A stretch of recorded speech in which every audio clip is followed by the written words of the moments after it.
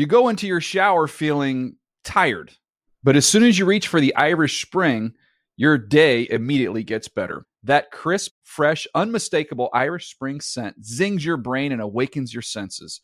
So when you finally emerge from the shower 37 minutes later, because you pay the water bill so you can stay in there as long as you want, you're ready to take on the day and smell great doing it.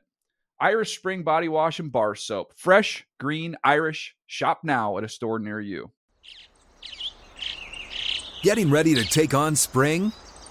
Make your first move with the reliable performance and power of Steel battery tools.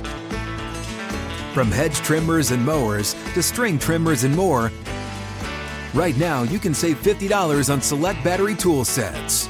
Real Steel. Offer valid on select AK system sets through June 16, 2024. See participating retailer for details.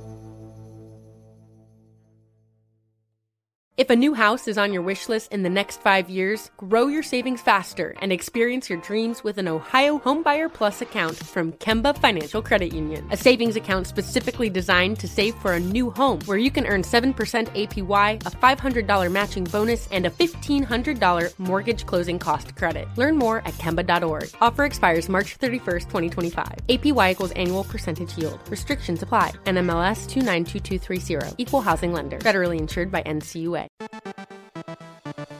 3rd and 5. Got his man, and it's a touchdown for San Francisco. Ball is batted in the air and intercepted. The Cardinals get their first break of the night. Stanton has Fitzgerald for the touchdown. Niners with a first down throw, and it's intercepted. There he is again, and he leaps across for another score. David Johnson, watch out here. That's a safety. Arians celebrates. It wasn't pretty on Thursday Night Football. Cardinals 33, 49ers 21, but you know what? They don't count style points in the standings, and the Cardinals needed this game badly.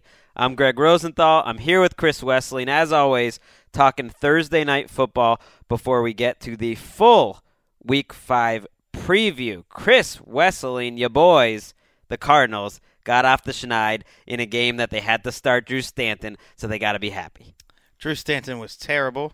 He was awful. He was bad. They won in spite of him. I watched this game with Mark, and midway through the second quarter, we both said they can't just run David Johnson all game and expect to win as their only play. And it's almost what they did. It is. They could, because that's how good David Johnson is. I mean, that's why, as bad as this game was for long stretches, there was 12 punts in the first half. It was ugly. Some bad quarterback play. You got to see David Johnson rack up 185 yards from scrimmage using the entire arsenal. I mean, plays to the outside, stops and starts, running over people at the goal line, nice wheel route. It was basically, hey, we're going to win this game with just David Johnson. And oh, by the way, one of the best all-time receivers, Larry Fitzgerald, having another big night. It's crazy how different this year's Cardinals are, because if you watch them all season so far, they have a few mainstays. On offense, you have David Johnson and Larry Fitzgerald. Those have been playing their best. Their only two reliable players when last year Michael Floyd was so good at the end of the year. John Brown was so good throughout the year. Carson Palmer was so great. This year it's only David Johnson and Larry Fitzgerald. And then on defense, Tony Jefferson, who made a great special teams play tonight too, and Marcus Golden, who is a young James Harrison coming off the edge. He has been one of my favorite defensive players to watch this year. And the reason the Cardinals let Dwight Freeney walk after leading in sacks, because they wanted Marcus Golden to play every down. He leads the NFL in sacks. He leads the NFL in sacks right now. He had 10 tackles, made some plays in the running game. Chandler Jones playing pretty well, too. That's a nice tandem that they have. But to your point on Fitzgerald and Johnson, it's how bad would this Cardinals team be if they didn't have two of the very best players? We're talking two All-Pros this year. Absolutely. Here, this puts it in perspective. I just did some quick math on a paper. I got a lot higher than 39 on my state mandated. I believe that. We didn't have state mandated math tests. They had 266 yards tonight. The rest of the Cardinals team had 22 more yards.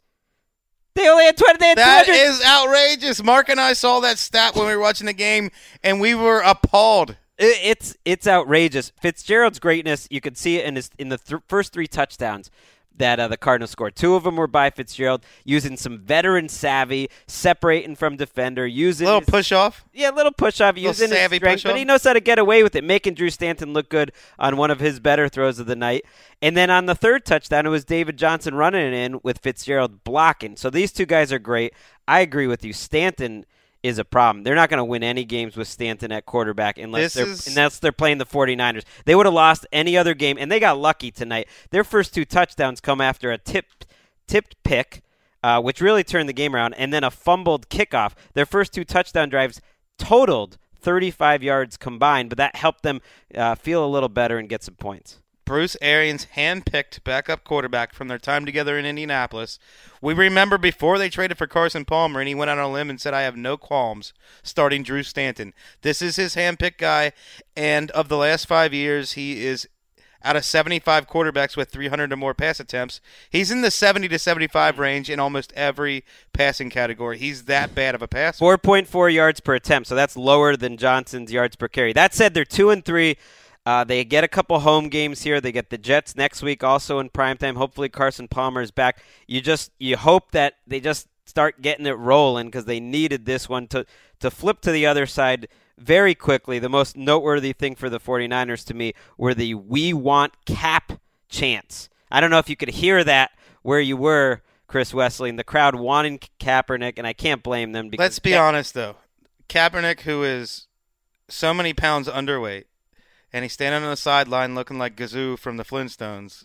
I mean, can we take this guy seriously as a better option to Blaine Gabbert? He's not saving this team. I mean, it's a bad sign, though. The best thing about the 49ers offense was Gabbert's running ability. He had 70 yards. Jeremy Curley would like the world to know. Oh, that's true. That when the story of his career is written, it will say, okay, I have been the best receiver on 2 different teams. How many receivers in history have said that? Yeah, that was one downside for the Cardinals tonight. They put Honey Badger in the slot, and Jeremy Curley had his way with them, really. 8 catches, 102 yards, and a touchdown to Honey Badger, getting back into the mix. But Honey Badger did give me my most memorable part of this game. They had him mic'd up. I don't know if they ever even aired this, but I saw it when they showed it during commercials. Sometimes we'll see the production.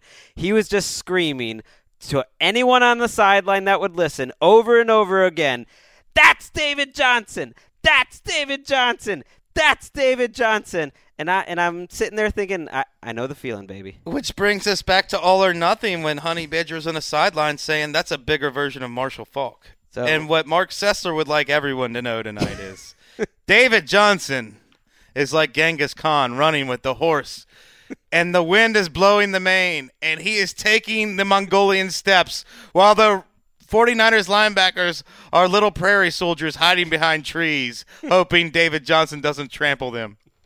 And with that, over to you, Dan Hansis.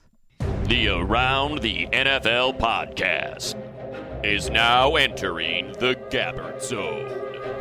Welcome back to another edition of the Around the NFL podcast. My name is Dan Hansis, and I am joined by a room filled with heroes. Mark Sessler, Chris Wessling, and Greg Rosenthal. What's up, boys? Hey, Dan. The Thursday edition of the Around the NFL podcast, sponsored by and brought to you by exclusively Mr. Flame's economics class in The Hague, the Netherlands. Mr. F. Thank you, Mr. Flame, for all that you do for us. This is our Week 5 preview show. Woo! So, time keeps moving. Wes, give me like an old song that references time and the passage of it. There's a Bangles song, Time, Time, Time. Wow, you came through. It's tough. How about Cyndi Lauper, Time After Time? Time keeps on ticking into the future. All right. Steve Miller Band. Wes, any other 70s or 80s female pop acts with time references? I like this. Good question. I'll have to think about that and get back. The song you were referencing, by the way, by the Bangles is Hazy Shade of Winter. There you go. Great song. Maybe Kate Bush has a song. Maybe. What about you? Got any rap references? Old hip-hop Rosenthal here? I got nothing. I'm impressed Wes could do that off the top of his head. That's very good. Yes, what you just heard at the top of the show was Chris Wessling and Greg Rosenthal, the scientists, breaking down the banger in Arizona Thursday night between the Drew Stanton-led Arizona Cardinals and their matchup against the San Francisco 49ers. Not the best game in the world, but we have some better ones to talk about. Even though we do have some buys this week, guys. I don't like where the show is going right off the top. Why? I made a musical reference too, and Greg only referenced Wes's. Oh, I liked Wes's musical references. That's true, but you had a little more time. It's very true. You had time to think about it. What I was saying, I don't like when people give you an open-ended question like that, and you just got to boom. Well, you said that it. you yourself couldn't come up with one, and I did, and so not how much time I had, I got it done before the clock expired. If I was power ranking the ability to answer Dan's musical questions, number 1, Wes, number 2, Mark, number 3, myself. Okay. Sorry, Dan. Behind the Glass, I just started. If we could turn back time by Cher. Oh, wow. And then I'll go into some mid-'90s Heartland rock, if you give me a second. Time while you punish me. Why did like a wave crashing into the shore. Punishing us is you wash away my dream. I regret bringing this topic up a second time. Who was that? Greg's like, Edwin I was McCain? born at 32 years old in 2004. Not Edwin McCain, is it? That is Hootie and the Blowfish. Okay. How about memories? Misty watercolor memories of the way we were. This is all set up to get Wes to sing. All right. Wes went deeper, showing his age there. That is early 70s. I like to think not showing my age, showing my appreciation, unlike millennials, for things that happened before I was born. Woo! All right, it's all on the table now. All right, let's move on. We're drifting, Mark. I like it. Things were okay, and then you called out Greg, and it sent us down a further world. Well, there are We 2 are less unmoored. games this week, and we still have to make sure that we cross the hour barrier for the show. Now all the listeners that have the Around the NFL drinking game just got drunk because Wes made fun of millennials. So there we go. And I sang. The Kansas City Chiefs, the New Orleans Saints, the Seattle Seahawks, and Jacksonville Jaguars all off this week. But still, there are games to talk about because we already had the 2 teams from Thursday, and then 2 plus 4 equals 6. 32 minus 6 is 26. 13 games to talk about. That's right. More drinking game fodder. Woo! On fire. All right. So, yes, let's not waste any time, guys. Let's dive right into these previews. And let us start on the throne of ease. Because you might have heard that a quarterback is back in action after a much-deserved and warranted 4-game suspension for taking air out of footballs, which was proven conclusively. None of this is true. We just move forward now. That's something that happened. You can't fight it anymore. He served the suspension, so it definitely happened. And now he's back. Tom Brady is the quarterback of the New England Patriots again. No more Jake Brisket talk. Ooh, slice me off a piece of that Jake Brisket. That is the last time we'll ever use that drop. No Jimmy Garoppolo talk, most likely. Tom Brady's the quarterback, and what happens, Mark? He travels to Cleveland with his Patriots teammates to face the Browns, the only winless team in football. You cannot be feeling – you were very upset when the Redskins beat your Browns. They were your lock of the week. Yeah. But there will be no such locks this week, will there? They will. I think they won't be a winless team come Sunday night. Wow. No, I'm kidding. Oh, okay. I'll say this about Cleveland, and Greg echoed it in his power rankings, that they played hard every game. I know people think that's, Should we get the lollipops out? I know. I agree. It's just that they have the number 1 rushing attack in football. They're not absolutely functionless, but this is a buzzsaw. I mean, it's not just Tom Brady. They get Rob Ninkovich back this week as well, and Bill Belichick has. What are you going to game plan for? Terrell Pryor, not a whole lot else outside of stopping the run. And I think we're going to get a Tom Brady that is going to be ultra fired up, angry, and ready to decimate whatever is in his way. We should add that Rob Gronkowski, Mike Garofalo report came out this week that the hamstring is still not ripe, and I guess inside that building there's some surprise that it hasn't recuperated at the rate that they expected. But Gronk came out on Wednesday and made some comments along the lines of he's looking to push to the next level and kind of get out there and be more of a force on this offense. Well, he's not Gronk. They're showing it by how they're using him. Martellus Bennett is their best tight end right now, and they're Not only their best tight end. probably the best tight end in the league through 4 weeks. He's been the best tight end in football through 4 weeks. I think he's their new Gronk while Gronk is on the shelf. His movement for 275 pounds is outrageous. I mean, maybe he's moved this well before in his career, but I don't remember. I mean, in terms of the open field and the running for that size is just crazy. Even if Gronk gets back to 100%, you would think they should make sure he's going to have a role going forward. Well, that was the plan, wasn't it, to have both of them? That's what they've tried to do ever since Aaron Hernandez got shuffled out of the league. This offense is going to give defenses fits. You could throw in Julian Edelman, Chris Hogan, Malcolm Mitchell, James White, LeGarrette Blount. This offense is going to have way too many weapons to be stopped once Gronk is healthy. Against a Browns secondary that is low wattage, to say the least. It is, and you would think it's going to get going, but the offensive line didn't play last week. This is a much easier matchup, you would think. And the defense didn't play well last week for the Patriots. So they're going to be fired up to get back on track. Ninkovich is a very important I think that's a huge deal. Addition for them. And they were a team, I think, if you're going to beat the Patriots, ball control offense like the Bills showed last week is the best way to do it. Certainly for the Browns, I think that's how they're going to try to attack them. Yeah, I mean, they're not going to face the Redskins' completely soft-bellied run defense this week. And the Patriots are in about middle of the league stopping the run. But, you know, I just don't see Cleveland winning this unless they absolutely play the perfect game. You'd have to. How about this? The Browns have played everybody tight. They're due for a win. I mean, at 0-3 or 0-4, and Tom Brady's been sunbathing and shooting commercials and been off the grid. Maybe they don't hit the ground running and pile up, 500 total yards this week. Maybe it's going to take them a couple of weeks for the Patriots to be the Patriots. What kind of game plan do you think they will unfurl with Brady? I'm not, he's coming back. He's still Tom Brady, but maybe it isn't a complete departure from what they've been doing on the ground in terms of, favoring the run on some level. Oh, I think they'll throw a lot. I mean, he's not going to be going deep down the field, but that's their team. I know LeGarrette Blount's played well, but their team is Edelman, Gronk, Amendola, and it's Hogan, a good matchup for that team. Bennett, short passing, let Brady do it.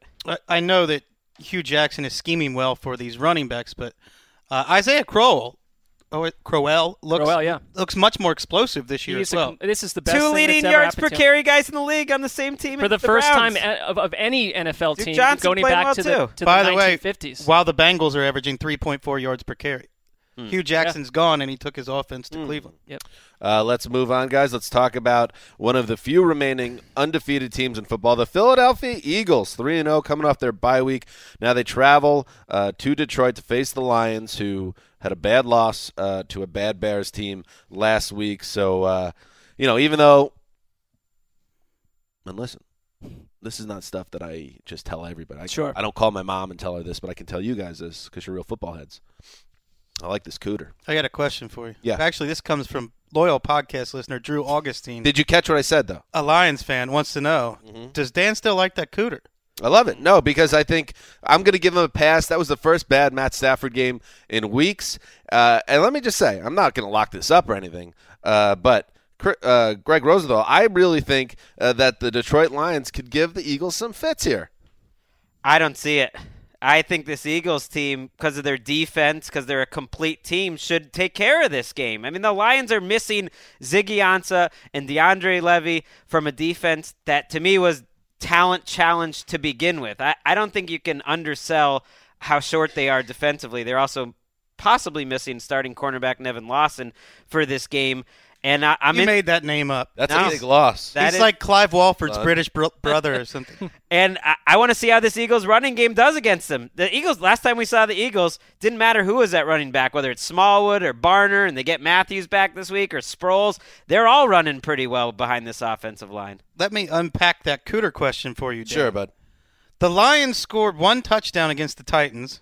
We're down 31-3 against the Packers while the game was still No, that's not fair. They had literally 2 or 3 drives before that score, before they fell behind by 24-3, and they started going. Here's the trend. They played well. They scored one touchdown against the Titans. Yep.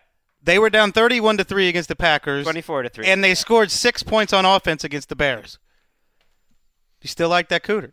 And this is a matchup. That's fair. This is a tough matchup. You think about what the Eagles did to the Steelers when they came into town. This secondary, which we thought was going to be a weakness, they were jumping those routes against the Steelers. They were everyone- jumping. They were all over him. We got you. Here's the thing. In Philadelphia, everyone's talking about Carson Wentz, and that's the whole thing. But Jim Schwartz is a defensive coordinator who could win Coordinator of the Year, I think. I mean, it's the defense as much as the offense in that city right now. He's going to make some team very unhappy as a head coach. I think more of these guys. I know you want to become a head coach, but he has gone everywhere he goes as a defensive coordinator. It is an absolute victorious, lights-out performance. We say this all the time. It's a different skill set between coordinating and being a head coach. Totally different jobs. And I don't know why keep trying to do that job over and over. Maybe guys like him and Josh McDaniels are meant to be coordinators. Yeah. I think he was an underrated head coach. I know he had some. Really? He had some moments. He was a little chesty. He had some moments that he could learn from, but if you look at the team that he took over, the worst team in the league, he played pretty well. He was chesty. He was a little chesty. Yeah, I know what he's talking about. It's a complete indictment. Every time the Eagles I know play, what he was talking about too, Greg. I just haven't heard, I don't hear the term thrown around a lot. He's peacocking out there. Yeah. I love it. Every time the Eagles play, we talked about this, every time Carson Wentz registers another W, it's an extra L for the Browns. And every time the Eagles win at all, it's another black mark on Chip Kelly. What's happening in Eagles land right now is a complete regime change that couldn't be more of an A-plus mark in the moment. And these rookie quarterbacks, they've benefited from the right schedules to start. They really have. It's not taking away from them, and it's continuing here. Why should we think the Lions are going to be the ones to make Wentz look bad? These are the Eagles we're talking about, by the way. There could be a course correction in the near future. That's just throwing that out there. And to Greg's point, Wentz is demolishing teams. He isn't just getting by them by a point and a bunch of other stuff happening. Eagles in a rout. Let's move on. You'll see, Greg. I'll show you. I'll show all of yous. Suddenly a Lions fan. I like it. I don't know. I just like the Lions better than everybody else. I don't know why. Moving on, those Chicago Bears who beat the Lions last week now travel to Indianapolis to face the Colts, a Bears team that will be without Kevin White, who for the second straight year is on IR with a leg injury. I think this is a lower leg injury. So Kevin White, who was actually showing some signs of progress and growth against the Lions, now is out of the picture. Is this one of those things where he could come back, or is Kevin White history? They made it sound like he has a chance to return late in the season, but there's no way to. These guys cannot catch a break. Yeah. So this would be a battle between 2 and 1 and 3 teams, Wes. And you know what that means? This is a injured animal game. You're not going to run that drop again, are you?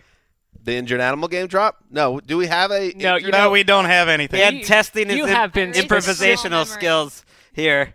You have been asked by multiple listeners to never play that again. And by me. Wait, what? Somewhere in the ether it may exist. But Okay. Listen, I don't want to make this on TV. That's Sydney's way of making a statement. She knows. Thank you, Sydney. I answered a no man, including Chris Wessling. You are not beholden to anyone. If we want to, by the way, that was not an injured dog. It sounded like it. It was a puppy barking, and I got Wes, who's You're speaking of the sound effect last week for people that haven't heard Wes it. is about to yelping quit the dog. NFL and go work with Sarah McLachlan, and they got people like, how could you do that? I love dogs. There's not gonna be a sound drop of an actual injured dog. It just sounded bad.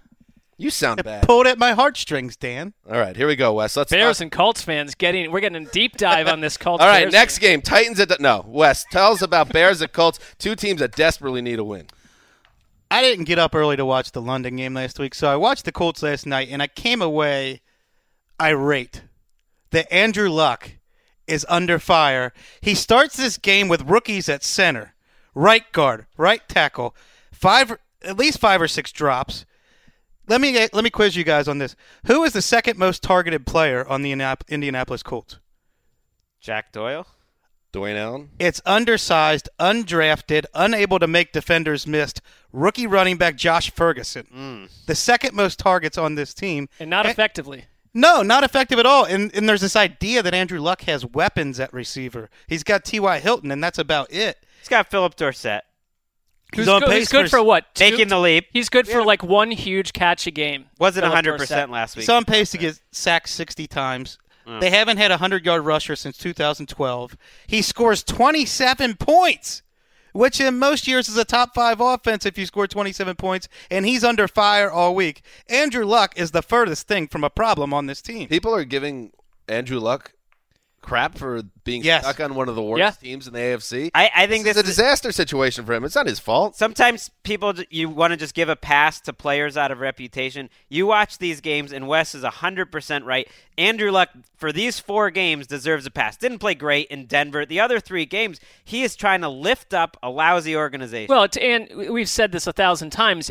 Outside of Andrew Luck, this is a poorly put-together team, and I heard from someone who was at the London game that people upstairs in the Colts booth were not happy with what was happening during that game. Well, and they have a reason to be. One guy was promptly dismissed from the team, Antonio Cromartie, who had 2 or 3 penalties. Yeah, C.O. Moore's gone because he couldn't cover at linebacker. I think there's signs that this defense is getting to be actually an NFL defense.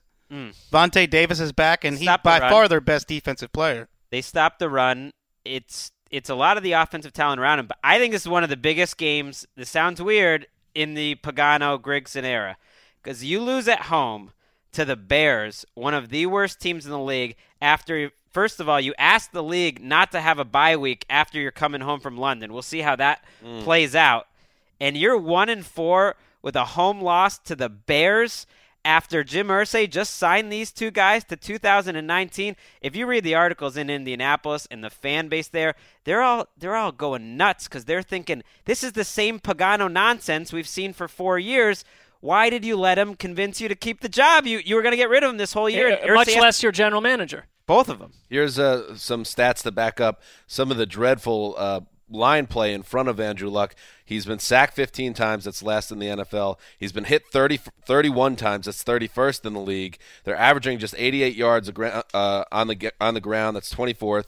And they only have 5 rushes of 10-plus yards, which is tied for last. I mean, there's just nothing cooking on this offense, and you have, a franchise quarterback, and he's just stuck on a terrible team. This is even worse. We talked about, is he the new Dan Marino? At least Dan Marino had some real tools around him, and he could run up the score. This guy's just taking a pounding. It's a depressing team because they could have done so much more with what they had over the last couple of years. I want to do one positive thing about the Colts. This week, the inconvenient truth.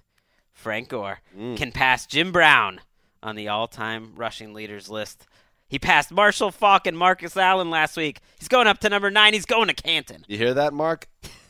Frank Gore better than Jim Brown. That's what Greg just said. I hate to besmirch your favorite player, but I know you and Mark like the way he's running. He's part of the problem.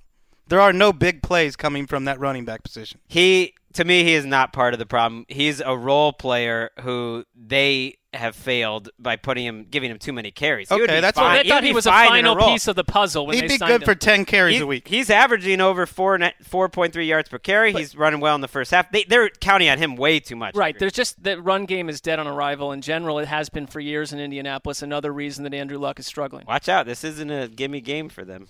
I can't wait for the Bears are. Let's move on. Another matchup of 1-3 teams, the Tennessee Titans, who came in real low on around the NFL power poll this week, travel now to Miami to face the Dolphins, a game that could be interesting to see how the weather plays a role in this. Hurricane Matthew rolling up the coast, just rolled through Haiti, unfortunately, coming up the shoreline. Greg made sure to say, Dan, be prepared to talk about the hurricane before the show today. Here I am talking about the storm, bro. Have you seen the visuals on this hurricane? High-end visuals. The radar looks like an evil clown. Right. By the time people listen to this podcast, the hurricane will be rolling through. It'll have happened. But who knows? If it's as bad as some people say, this game could be delayed or canceled. They are battening down the hatches in Tybee Island right now. Well, and my parents live in South Carolina and just had to flee to inner Georgia. They canceled Dolphins. I don't know if they canceled practice, but they sent home all personnel they did today. on Thursday. So, Mark Sessler, let's work under the assumption that this game is played and everybody's okay. Who is a better team here? Who's the better team? That's a tough one. I mean, I think that Tennessee does one thing well where the Dolphins don't, and that is Tennessee, whether we like their offense or not, they can't throw, they have no passing game, but they are moving the ball on the ground. They are third in the league in yards per carry, and the Dolphins have the 28th ranked run defense. It's a good matchup if it's one of those. This is the kind of game Tennessee wants to get in. They're a very one-dimensional offense, but they, after the Dolphins, you've got the Browns, the Colts, the Jags, and the Chargers for Tennessee. This is a chance to get right. Gosh, You got to start by taking down this Dolphins team right here. And if Mike Mularkey's Titans want to be what they talked about, this is a good opportunity to showcase that. I still don't know if I trust them very much, though. I don't think they're going to be what they talked about. I think that ship has sailed. I mean, they're not running the ball terribly. The running backs look good. They feel like the offensive line has a chance to be good. They could do that, couldn't they? Mariota, when I watched that, I thought he showed a little more last week. Made some nice But he's got plays. a long way to come from. At least it felt like a little bit of an improvement from Mariota in the offense last week. And then on the Dolphins side, guys, you have Miami coming off a terrible Thursday night performance, had some extra time. Now 4 straight home games to save their season, Wes. What are you seeing from Miami right now? It's not often that you scratch your head over a coach's decision, like Adam Gase playing 4 different running backs with no rhyme or reason for what role they're in. And it's even more rare for the coach to come out and say, yeah, that's bad coaching, my mistake. I guess I won't play all 4 running backs with no rhyme or reason. We're going to start – and I think Arian Foster's at least returned to individual drills, so maybe he's close to coming back. Yeah, I don't think that he's going to be back. Not to mention one of those 4 running backs is Isaiah Peed. It's just like, hey, we're going to keep our rotation 4 at a time. Like, why? It was a bizarre thing by Adam Gase. You know, when I watched his post-game press conference, I know you don't want to get too much into that, but I thought – I don't know. Is this guy a head coach? I don't know. I will say the players like him a lot. They've talked about that. They really dig him inside the building. And I will say this. His quarterback is Ryan Tannehill, who stinks. This is the lowest moment, I think, right now for anyone that's ever wanted Ryan Tannehill to play well, because this marriage with Gates. So, like you, Mike Sherman. Right. It's Ryan not Tannehill's mom. Henry Mike Hodgson. Sherman. This is bad. The offensive line is bad. And I only said that about Gase because I think if he learns something from his rookie season, I don't think he'll want to take these ups and downs as much as he has been. He was destroyed and distraught and just kind of flying like all over the place after this game. And you could see how much. I'll give him time on that. That's what you learn. Yep.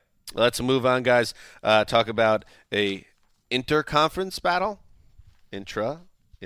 One of those. Intra. You're talking about an NFC team playing an AFC I never team. really understood the point of even saying that ever because I don't think everyone – bro. But the world doesn't know what's right inter either. Then how about cross-conference? How about just conference game? If no one knows. Non-conference and conference. Intra would be within the division.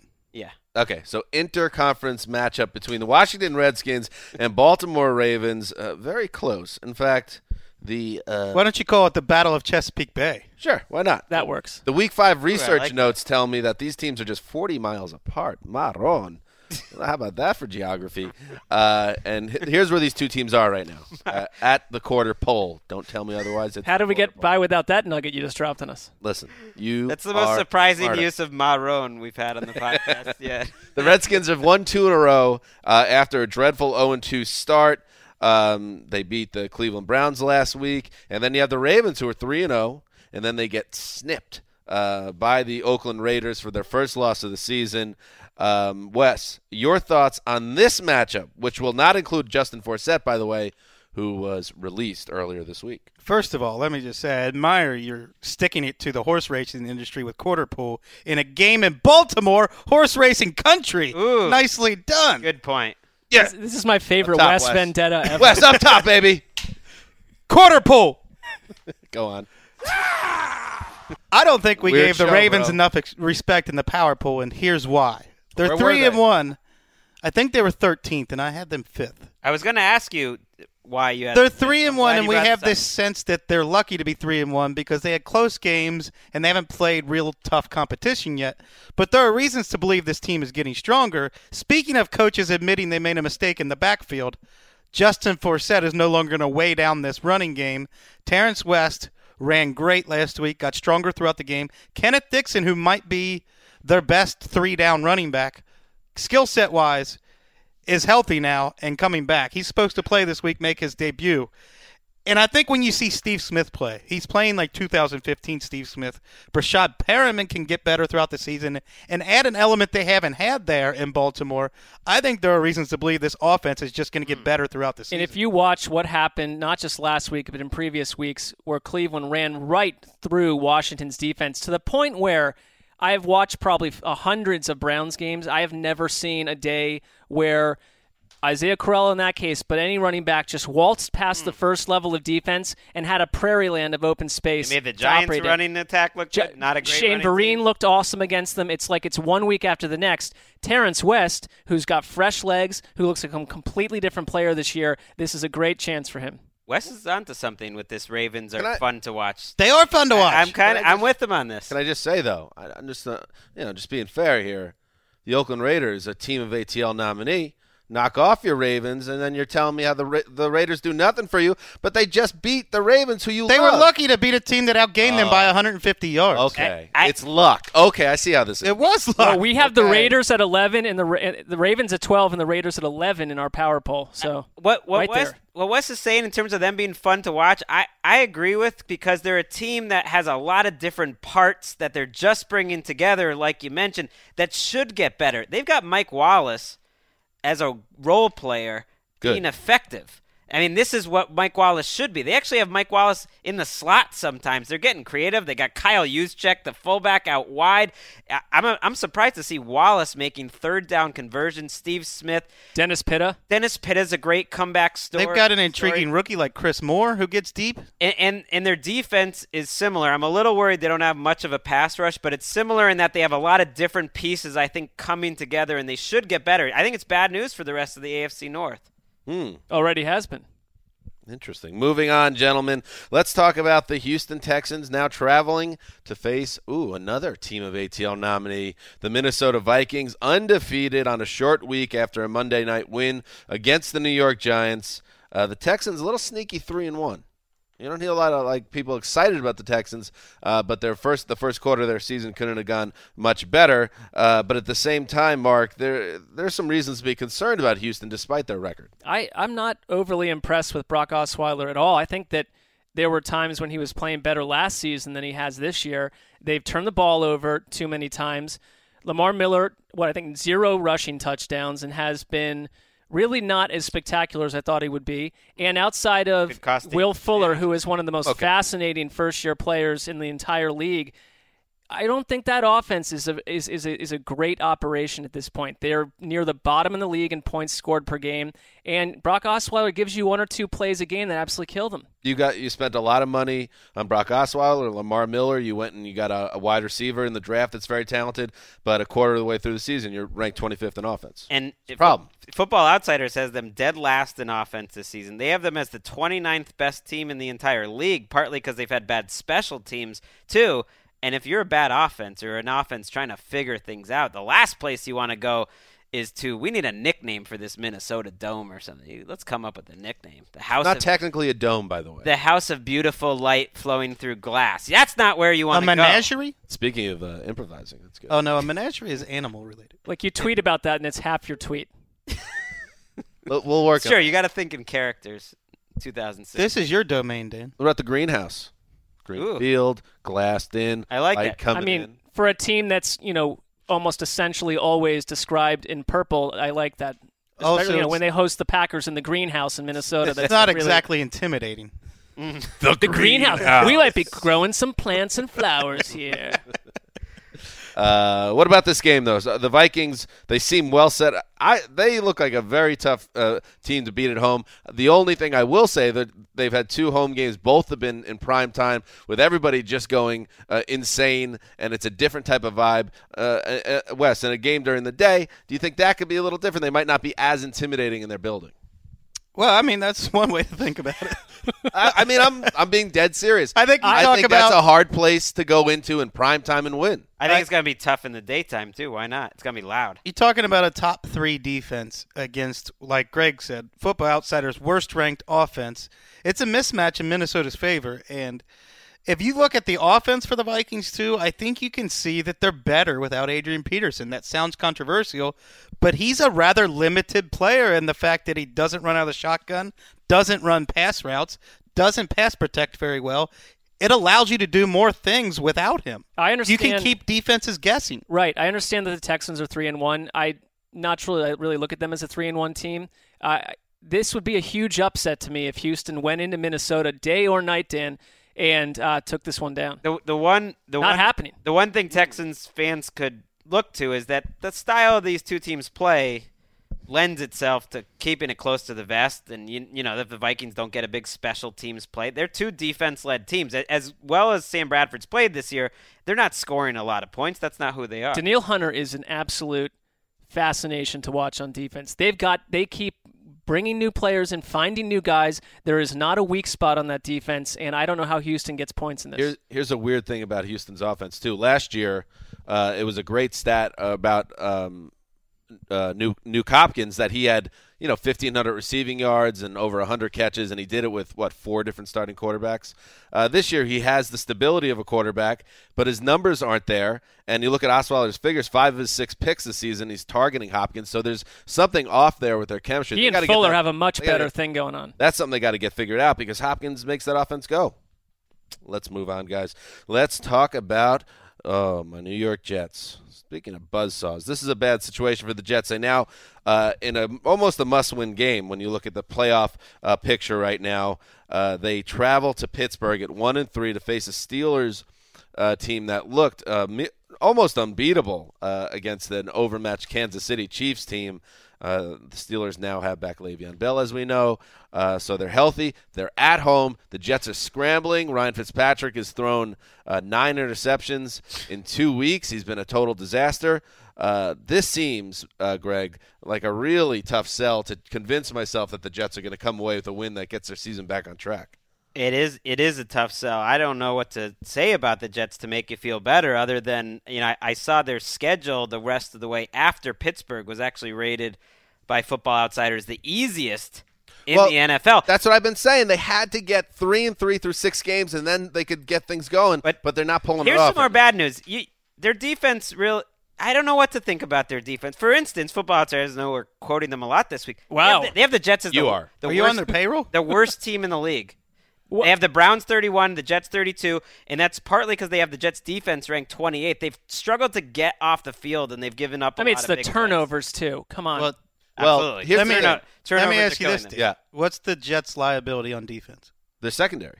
They give up big plays. Yes. What's the Steelers' strength on offense? They attack relentlessly down the field. Ben Roethlisberger goes progressions. His progressions are touchdown, first down, check down. More than any quarterback in the league, he's going touchdown first. And let me continue to pile on against the Jets here. Darrelle Revis, who we have a lot of indications is not Revis anymore, also has a bad hamstring. So you take the best player that they have in their secondary that may not be one of the best in the league anymore, and you slow him down with an injury. There is a lot working against him. That's the thing. That's a good point. The Fitzpatrick interceptions, that's gotten all the headlines, and he's been bad. There's no doubt about it. But the thing that's really surprised me about this team this year is how the defense has not been good, especially the back end, which is getting burned over and over and over again for big plays by some no-names, not just A.J. Green types, guys that have been Tanner McAvoy. And they don't have a great pass McAvoy. Rush, so that kind of shows up in terms of. I don't know where the pass rush is. They had 7 sacks in week 1, and they've gone back to being MIA on the rush since. I agree that the Fitzpatrick thing could be overvalued versus other stuff, but I wouldn't say it's overvalued. 8 of his interceptions are coming in the fourth quarter, and you want to talk about putting your defense in bad positions. It's turning the ball over. I know there was one disastrous game there. Though, because a lot of those interceptions in the fourth quarter have not been ones where the game was even in play. It was just he's forcing it down the field. I'm just saying the thing is we're getting the Ryan Fitzpatrick that we were scared of all offseason. Again, I'm not downplaying Ryan Fitzpatrick. I'm just saying that is only part of the reason why they've struggled so badly this season. I think we might have also underplayed the return of Le'Veon Bell, or we just didn't talk about it enough, because D'Angelo Williams has been playing so well. You think, okay, well, they already were running the ball well. They had a guy who was probably one of the best 5 or 6 running backs in the league.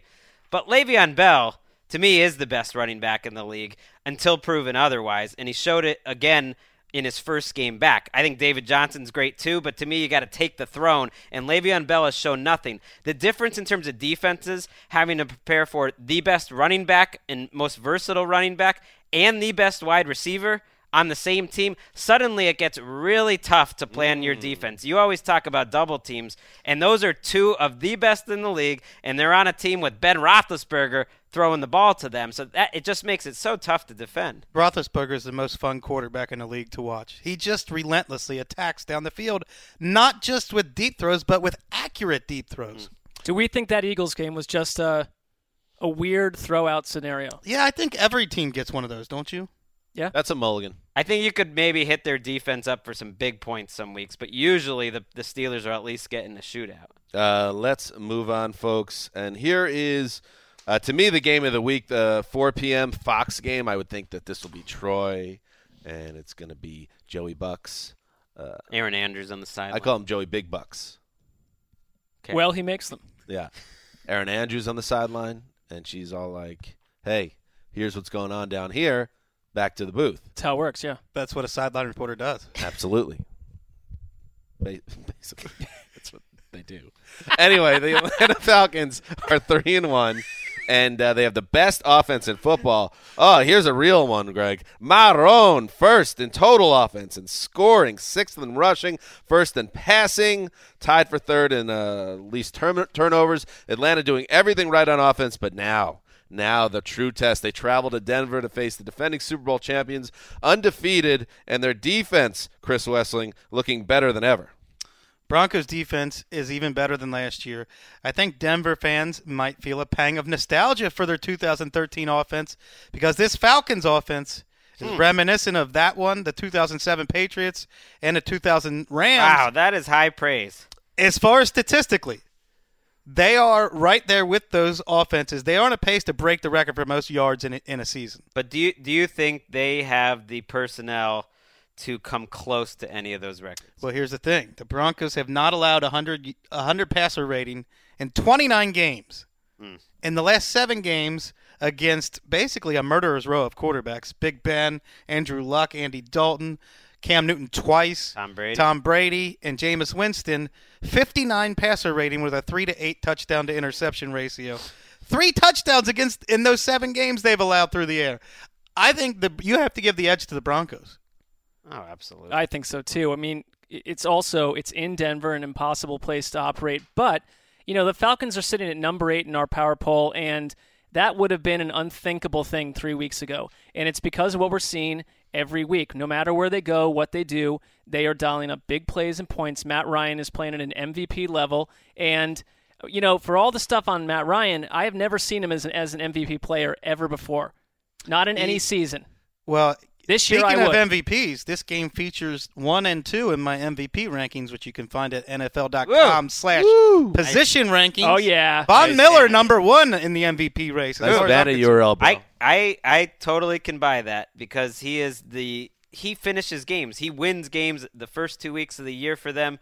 And the Falcons have been great, and they beat a good defense last week. But sometimes the schedule makers just set you up as a football fan. And they get the Broncos this week and the Seahawks next week, and that's what you want to see. And I kind of doubt the Falcons are going to win either one of those games because they're not balanced. Their defense is worse than it was last year. Yeah, that's the big issue. They are one of the worst defenses in the league after actually being in the middle of the pack last week. And to me, Denver is a much more balanced team. We haven't even mentioned we don't know who their starting quarterback is going to be, but I think they can find enough offense, whether it's Paxton Lynch or Trevor Siemian. I think they could find more offense with Paxton Lynch potentially. Is it possible with the Falcons on offense, just like you said, Mark, 3 weeks ago, it was unthinkable that we'd be talking about them this way. 3 weeks from now, we'll be like, oh, well, everybody got a little because they did that overexcited last here year about how good this offense is. I know that they're a better, deeper offense, but it's not like this is a totally different team than last year. So they could definitely regress to the mean. Well, I think Mark. Mohamed Sanu yes, not the median, Mark. You're right. The mean. All right, and for people that are watching this having no idea what's happening here, it's a math burn on me after I showed incorrect math knowledge on a later podcast earlier in the week. You heard that right. Gotcha. One of those. Keep moving. Gotcha. I don't know what to say. I mean, I think that the addition of Mohamed Sanu has been huge here. And that said, Julio Jones last week is shattering records. He's doing crazy hasn't stuff. done a ton. It's not just He's been beat up. Sanu. It's that you're mixing in Taylor Gabriel and Aldrick Robinson, which provides a speed element. You've got Austin Hooper at tight end, who's a good athlete. You've got 6 or 7 options now, where last year you had 1. But to me, when those guys are producing, that's just a sign that the offensive line and Kyle Shanahan and Matt Ryan and especially those 2 running backs taking up so much attention are producing because those guys are journeymen. Well, they're role players and they're being used in the right role. Absolutely, but that to me shows you what a strong if you're strong enough to showcase those guys, then that means the running game to me is well. And Alex Mack is quietly one of the best free agent Yeah. signings around the league. He's a center, so no one talks about it. But he did that in Cleveland, quietly one of the toughest pivots in the NFL, and it's happening again in Atlanta. Are you okay with that? Are you happy that he's succeeding elsewhere? Yes, Alex Mack deserves it. I mean, he's a huge part of what's happening there. I think that the whole line changes with him in there. You don't like succeed elsewhere guys, typically with the Browns. Look, it's all that. I mean, I can't control all that. Before we move on, anybody want to hang some Zeppelin on the Falcons this week? Just No. curious. You notice these onions are sitting on top of the ground. Got a student versus mentor game here. Gary Kubiak and Kyle Shanahan. And Shanahan's got the hotter hand right now. He does, and after rewatching Paxton Lynch, I did think there was he didn't have time to prepare, but there was a downgrade going from Simeon. I mean, he did look like a rookie that you would expect to see. He's got the raw talent, and maybe if you have a week to get him ready for this game and you've got an easy opponent, he'll look better. But I think it is a downgrade if you go to the rookie. A tutor versus mentor game, Wes. But where does that fall on your wounded animal scale? No, the mentor has darker hair than the tutor. Well, he's got darker hair than the entire That Kubiak, race. it is a jet stream. That's what happens when you put shoe polish on your head. Let's move on. I wasn't saying that. Kubiak, coach of the year right now. That was an interesting wormhole to travel down. Good job. Cool. Next up, let's talk about the Cincinnati interconference, guys. Non-conference? Feeling pretty confident about Cross-conference. Interconference Cross-conference matchup between the Cincinnati Bengals at 2-2 against the Dallas Cowboys. Everybody all excited about the Dallas Cowboys. This is the 4:25 late game on CBS. Jim Nance? You got some Sims. Hey, Jim, I really like this matchup between Andy Dalton. Yeah, I can't get enough of the Prescott. folksy color, man. So this is a very good matchup here. Dak Prescott looking tremendous, Chris Wessling, this season. Still no interceptions, but it's going to change against the Cincinnati D, isn't it? I don't think so. Oh. I like what I see with Dak Prescott. I see a little Russell Wilson in him. His elusiveness, his intelligence, his poise. I know Greg doesn't want to use the word poise, but Dak Prescott has done that, and he's hard to take down. He's very elusive. Ezekiel Elliott, getting stronger as the season goes along. Loved what I saw out of him last week. If he gets 20 carries against the Bengals, he'll become the first in history. 20 carries in each of his team's first 5 games. I don't have a problem with that happening. I think that will happen. First rookie in history, I should say. Barring a total, You're going to go out on a limb and say Elliott's going to get 20 carries. I don't think it's going out on a limb. That's what I'm saying. Well, that's what I'm saying. It's the centerpiece of their offense. I think it's like, we're all who cares? in agreement. 20 carries in a game. We get crazy about that? I'm not. Can we agree to stop with all the nonsense about Dak Prescott keeping Tony Romo at bay? Oh, yeah, that's I don't think the ridiculous. team's thinking that, so why should we be? I don't, Right. it's I don't just know. like- Well, let's see him play. Wait, let's see wait, him play some other teams. We're Wait, only we all think he's playing great, and they're 3-1. If they're 7-1, there's not going to be any discussion internally about this. It's not like Dak Prescott's going to prance away in free agency. He's the future at the position, but there's something else going on. It's best here. left for narrative podcasts, which this one is not. Tony Romo allows your offense to do so many different things. Let's think about that when he is 7-1, not when he's 3-1. Let's see him against a better than average defense, because it hasn't happened yet, and that's not taking anything away. It's incredible how well he's playing against any NFL defense, but the best team they've played is the Giants, and the next 3 are some of the 3 worst defenses. Well, I am looking forward to this game for both teams, because I don't know what I have yet in the Bengals. It was a very encouraging performance against Miami. They're all playing for me. This is my league and my entertainment. We You're the puppet understand that master. dynamic 100%. At least I'm watching with this. the royal we. I mean, the great and powerful Oz. Very exclusive. And I don't really know what I have with this Cowboys team either. They've played some. Let us cupcakes. know, and you know what you have. They're gonna tell me. Here's what Greg doesn't Why have. do you keep pointing behind me? By the way, These are the teams. Their logos are right there. They're Greg. just logos, Greg. You know, for the people watching, you're turning your head away from the camera for 80% of the segment. that's a Not benefit. great, There's not someone great behind television. me. That's a benefit. Yeah. All right. Here's what you don't have for the Bengals. You don't have Tyler Eifert because he had a setback this week, according to Rap Sheet. Not ankle related either. And you might not have Des Bryant for the Cowboys. He didn't practice on Wednesday. Greg, I get what you're saying about they haven't played a Titanic opponent, the Dallas Cowboys, but any rookie quarterback that's not turning the ball over at all at this point in the season, there's more than just the opponent Of course, going on. I have spent a lot of minutes on this podcast talking up Dak Prescott. All I'm saying is I want to see Yes, the you have. This is Greg is constantly just Greg's bringing it back to Greg and Greg's input and Greg's saying, let's see him worldview. play a real team. Let's see him. They're all real teams. Let's pick this game. Mark, pick and score. Who's in it? Yikes. I'm kidding. I'm going Dallas, baby. This is in Dallas. They're going to win. Can't believe I'm doing this for the second week in a row. I'm picking my hometown Cincinnati Bengals. Interesting.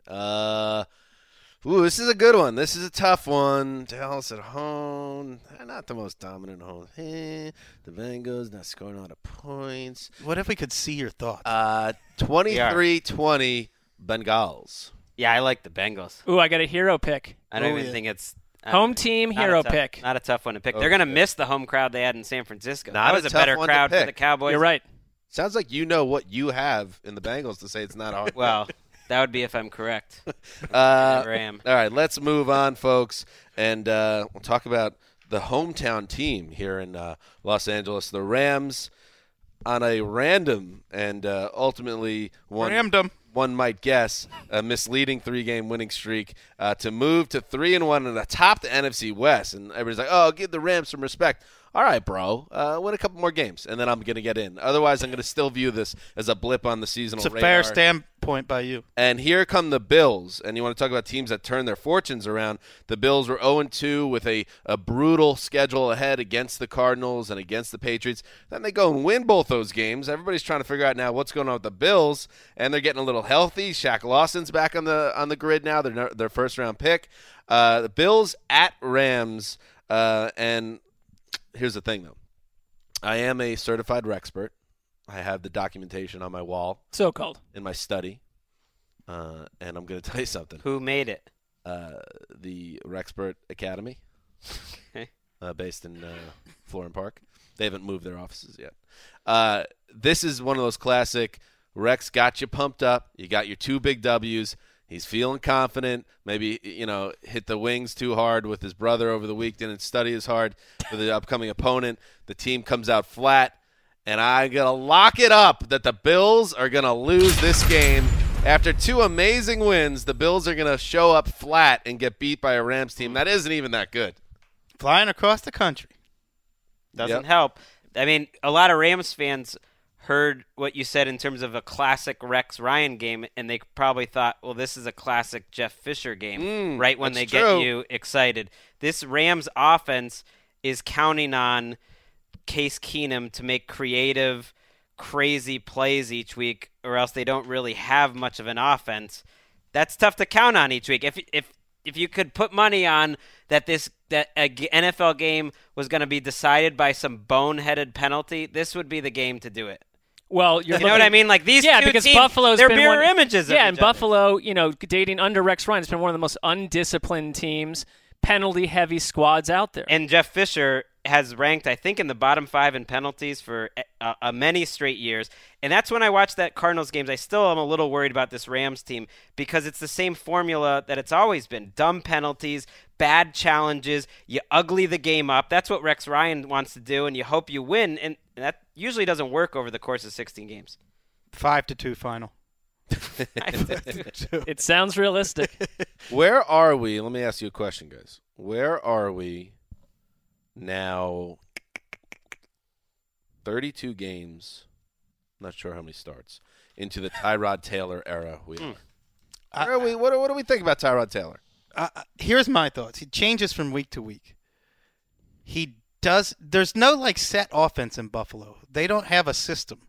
They let Tyrod Taylor get loose on the edges, throw the ball outside the numbers. They don't use the middle of the field at all, except for the running game. And I don't know if it speaks so highly of a quarterback when they're running, and this could be just all Rex, but they run so much Wildcat. Mm-hmm.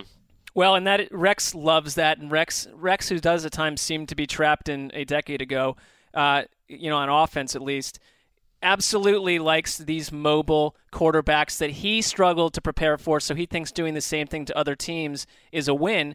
And if the Bills totally bottomed out, which looks like they won't potentially at this point, I would not have a problem with that team looking for a different quarterback to at least compete with Tyrod Taylor. I don't think this is your guy forever, but he's a better option than they've had for years. I think when they changed coordinators, they didn't want Taylor just dropping back and surveying the field quite as much because that was not working the first few weeks. Well, and the pass coordinator favored at times last season E.J. Manuel. We're so used to, kind of admiring scripted quarterbacks because that's how you get consistency in the NFL. There's a lot of things about Taylor to admire, too. Well, he's the best. I think he's the best running quarterback in the NFL. Who I think Russell Wilson is. I think in terms of pure scrambling running skills, maybe not throwing the ball after you do it, I think it's Taylor. I think part of being a successful running quarterback is that you don't get hurt doing it, which he's not been able to stay healthy. Here's what separates Russell Wilson from Tyrod Taylor. Yeah. Has he had major injury problems? Am I missing something? Yeah. Missed a couple games last year. Missed games last year. All the time. Taylor might be quicker. Russell Wilson's decision-making as a scrambler is so much better. Yeah, that's fair. Well, we know that Russell Wilson is among those group of quarterbacks that are preparing unlike anyone else. He's one of the most, obsessed football guys out there. And not that Taylor isn't, but Russell Wilson, the overall package, I would take over. And he's going to be scrambling in this game because the Rams have the best player in the league in Aaron Donald, who I think is an MVP candidate too. The best player in the league. I think so far. If I had to choose an MVP, but you said Von Miller would be the MVP. I thought that was a good choice. They would be in my top 3. It's not a big difference. I think he's been great. And the Rams bring so much pressure. I mean, they were pressuring Carson Palmer right until the last play of the game last week. I mean, Andrew Stanton. Aaron Donald does have the most QB hits in the league so far. In first 2 weeks in the year, the Rams, and they've done this to a further extent in weeks 3 and 4, are forcing quarterbacks to pass quicker than any other team in the league at times, and that's pressure. That's going to be an issue for Tyrod Taylor. One last thing. I want to see if Rex and this linebacker core, which Zach Brown, I know we talked about him Sunday night, was absolutely phenomenal in that game. Are they going to approach the Rams offense a little bit different than other teams have where they concentrate so much on shutting down Todd Gurley that you allow Case Keenum all these open windows? And the Rams have taken advantage of that for 3 straight weeks. Let's move on, guys, and now it's time to talk about an intra-state battle. That's right. This wow. is you nailed it. Within the same, zone, if you will. It's our state. Yes, it is. The San Diego Chargers taking on the Oakland Raiders. The Raiders, it says, according to our research guide, are 4-0. But I don't think that's accurate, is it? That's not accurate. Yikes. Wow. Ooh. All of that work they've done for you over the years, and you just drive the bus right over them. Wow. I mean, accuracy is important. The Raiders are not 4-0. They are 3-1, I believe. So they host the San Diego Chargers at 1-3. Easily. Now, the Chargers could be 4-0. Are you saying the Raiders are not what their record says they are? Well, literally on this page, right. No. But they are 3-1, and I stand by them as a 3-1 team. I think they're a good team and a fun team. That's why they're my Team of ATL nominee. Nice try, Wes. The Chargers, though, are 1-3, and they're getting their guts ripped out every week. What do we think, Greg? I think these are 2 diametrically opposed teams because the Raiders have totally changed from the Al Davis years into a team that just doesn't beat themselves. They don't turn the ball over. They don't allow sacks. They don't particularly go deep down the field. They play very conservative, whereas the Chargers go out of their way to beat themselves. They can't find a lead that they can't lose. I think they expect to lose. You want to hear something crazy? They're 1-2 this year when they've led by 13 points in the fourth quarter. 1-2. That's 3 games in 4 weeks. That is crazy. The rest of the NFL in that situation is 28-0. So I would say what I'm saying is that's not going to keep happening over and over. I don't know. That's true, but it did for the whole second half of last season and now through 4 games of this season. The problem there is that goes right back to the coaching staff. It's not just the players. I mean, something is breaking down on a wild general level for the Chargers. Well, Mike McCoy is not good at head coaching, probably, right? Is that the answer? I am not making that statement. I just think that there would be – because there's more than just all that, but Mike McCoy has definitely got to be someone that is going to be in hot seat material if they keep this up. Just say, I think Mike McCoy sucks. I don't think Whoa. Wait, listen. Why don't you say that? Listen. We have live satellite in San Diego. Oh, no, that does not sound. I don't know why a whimpering man doesn't bother me, but a whimpering dog does. It bothers me, the whimpering man. Yeah, this sound effect is troubling. And it's going to be bothering Mike McCoy that he doesn't have might not have Jason Verrett.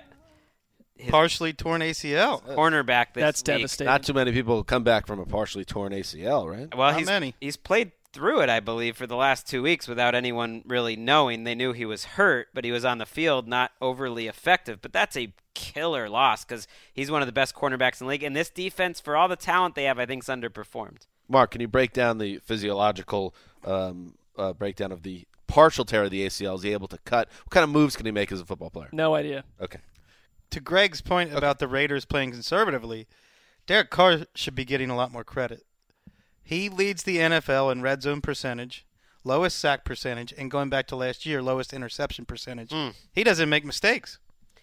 He doesn't. He gets rid of the ball. They protect him pretty well. They didn't really move the ball well against Baltimore, but that's the type of games you can win if you just don't beat yourselves and don't make mistakes and don't turn the ball over, and you have guys like Michael Crabtree who can make some plays for you, and you have the best punting performance I've maybe ever seen in my life by Marquette King. Not often a punter makes the show, but Marquette King the last couple weeks is on a run I've barely ever seen out of a punter. We're in the golden age of punting.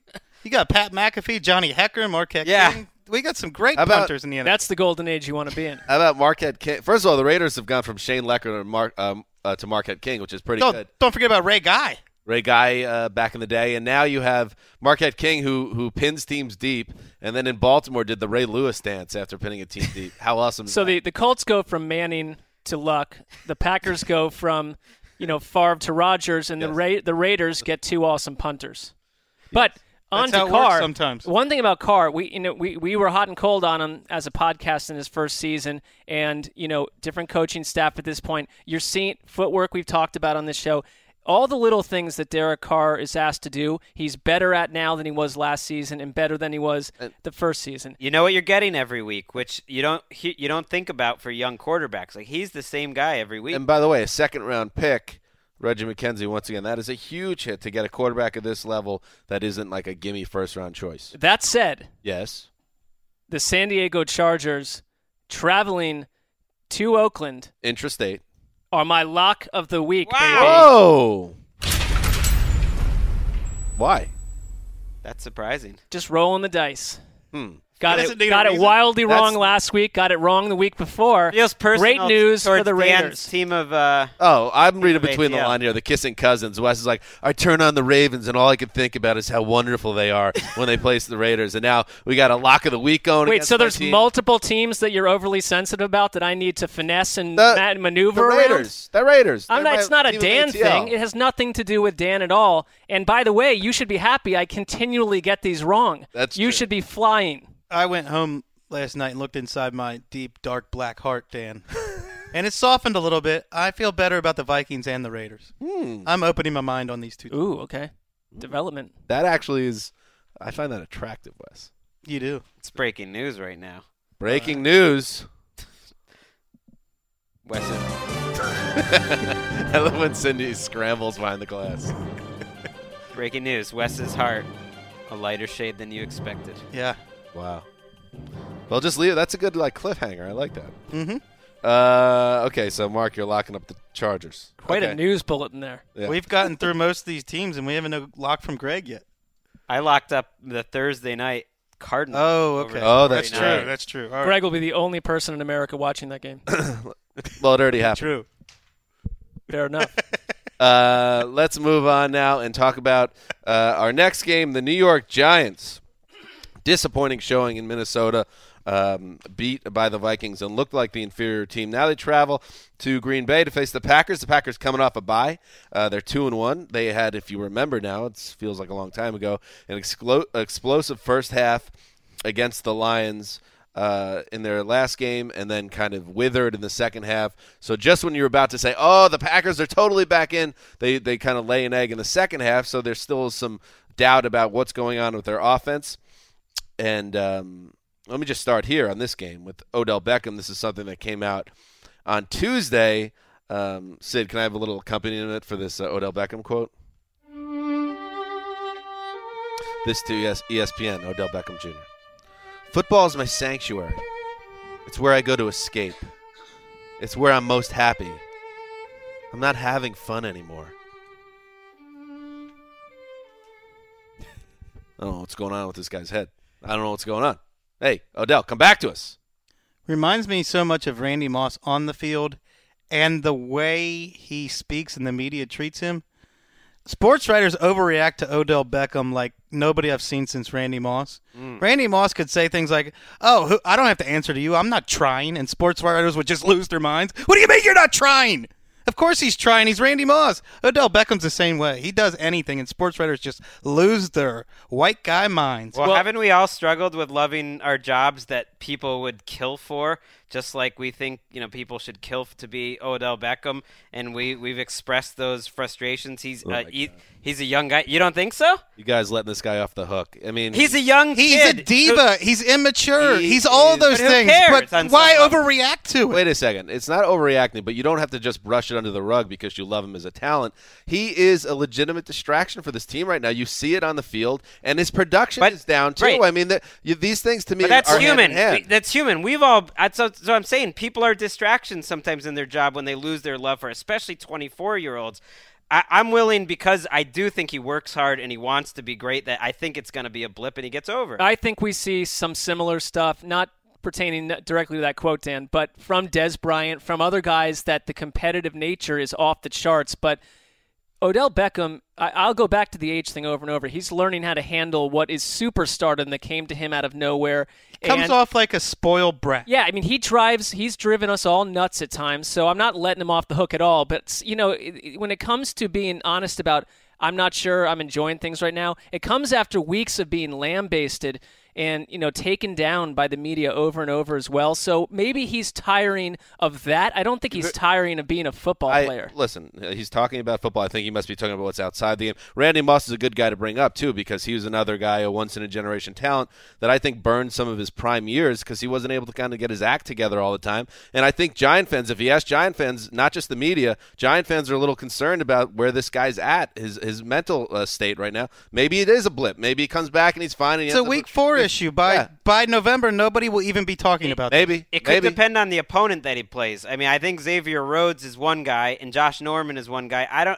I think the Packers have a good secondary. I don't know if they have the guy to get as physical with Odell Beckham to shut him down. They're also a team that gave up 180-plus yards to Stephon Diggs and 200-plus to Marvin Jones. So this one thing about this Giants team is doing some next-gen stat stuff, and out of 253 plays they run on offense, 243 snaps have been 3 wide receiver sets.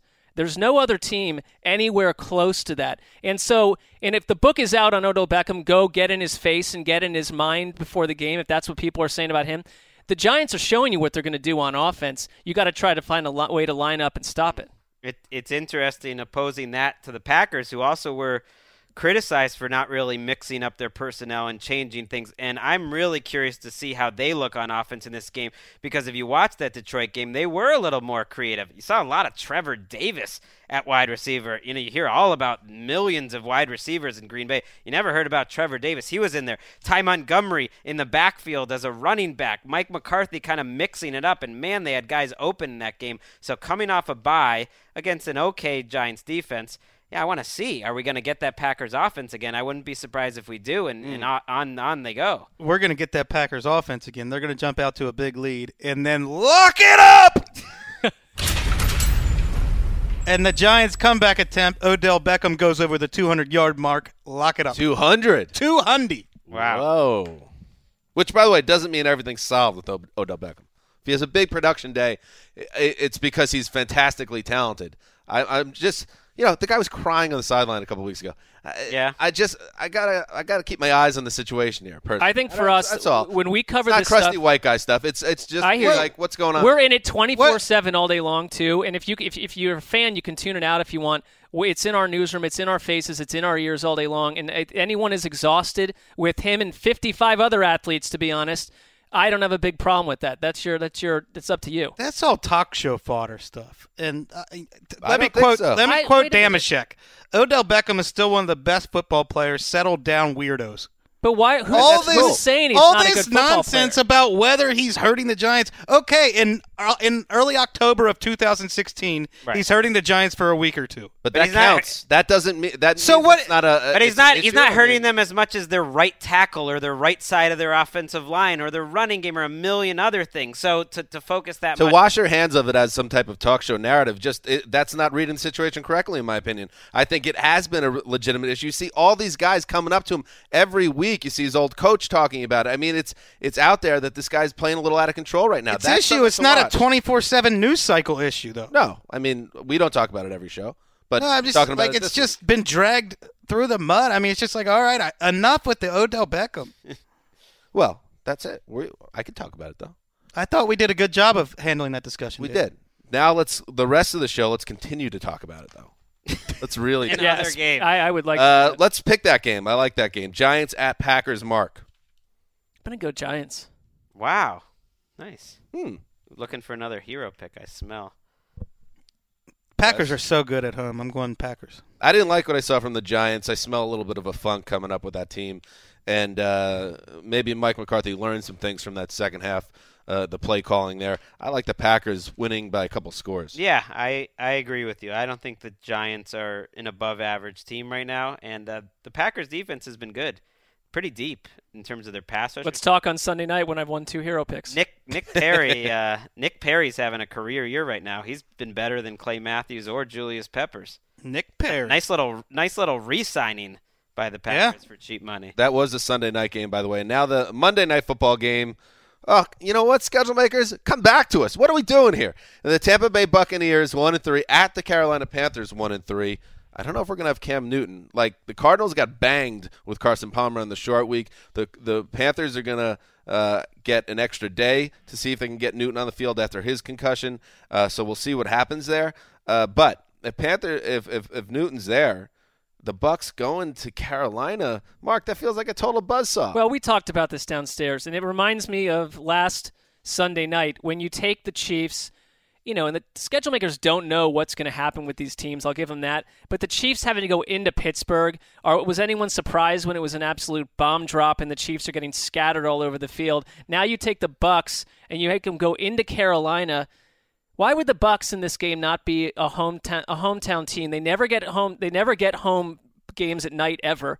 It's a chance to do that, despite what I've said about their field and their stadium. It'll be a chance to see them without sunlight, though. Well, thank you. And also, it's just like you're putting what is identifiably in the offseason as an average team into a team that went 15-1 last season. You have an exciting player to market and build and watch in Jameis Winston. Well, you can watch him on Game Pass. The problem is he's dealing with the situation kind of like Andrew Luck. He's not Andrew Luck yet. I'm not saying that. This is a lousy team around him, and they've gotten worse because of injuries. Just last week, they lost Gerald McCoy and Noah Spence. Both of those guys are supposed to miss this game. They are missing, including Doug Martin and some of the players on the front line. They're missing 4 or 5 of their best players, and they weren't a very deep team to begin with. Winston is struggling. I agree, it's a tough situation to go into, and I think even if Winston played well, they don't beat the Panthers. Last week was a recipe for disaster against a Denver defense that had no respect for Charles Sims whatsoever. And was going to tee off on Jameis Winston all game long. I don't think the Bucs are a good team, but I think they're going to play better than they did against the Broncos. This is a flip. Wouldn't be hard. This is a flip to panic switch game for the Panthers. It will be a tougher game, of course, if Cam Newton doesn't play. But if they somehow stumbled here and went to 1-4, then you could legitimately say they're in deep trouble. But I just don't see it. We can talk about Tampa's offense having their issues. Their defense in 4 games: 24, 40, 37, and 27 points allowed. I mean, this defense is a disaster. And that was giving up, and even that 27 points last week feels misleading because they're giving up long drives where they just can't get off the field. And they don't turn the ball over. They are 30th in turnovers in the league right now. I thought Mike Smith would help this defense just because they were so bad with Lovie Smith last year, and it's not working. They've been got a lesser Smith, I guess. So.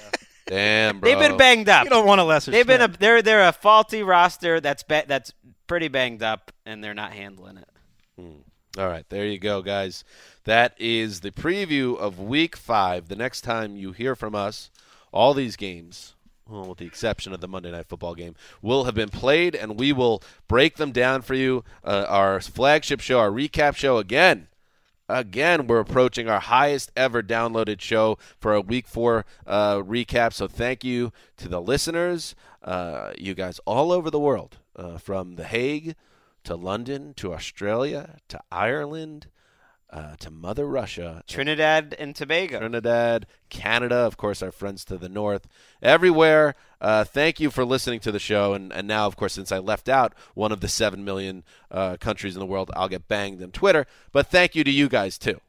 I thought of this is not a good segue, Dan. I apologize. I thought of a great prank. Okay. Someone that is annoying you. Mm-hmm. Go into their house while they're not there. And what you do is you set all their TVs and any radios in the house, anything that emits any sort of a broadcast, and you get a very technically proficient wire-type person to put the Bucks-Panthers replay on loop forever. There's no way to change it. The only thing they can watch in their house is the Bucks-Panthers replay, and from now until the end of their lives.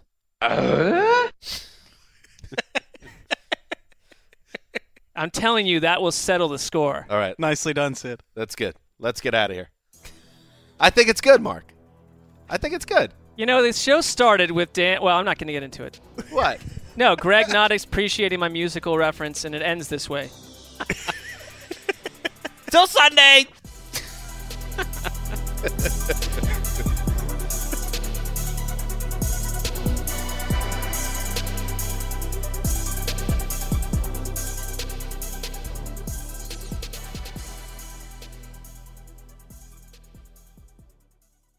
You go into your shower feeling tired, but as soon as you reach for the Irish Spring, your day immediately gets better. That crisp, fresh, unmistakable Irish Spring scent zings your brain and awakens your senses. So when you finally emerge from the shower, 37 minutes later, because you pay the water bill so you can stay in there as long as you want, you're ready to take on the day. And smell great doing it. Irish Spring Body Wash and Bar Soap. Fresh, green, Irish. Shop now at a store near you. Getting ready to take on spring? Make your first move with the reliable performance and power of Steel battery tools. From hedge trimmers and mowers to string trimmers and more, right now you can save $50 on select battery tool sets. Real Steel. Offer valid on select AK system sets through June 16, 2024. See participating retailer for details.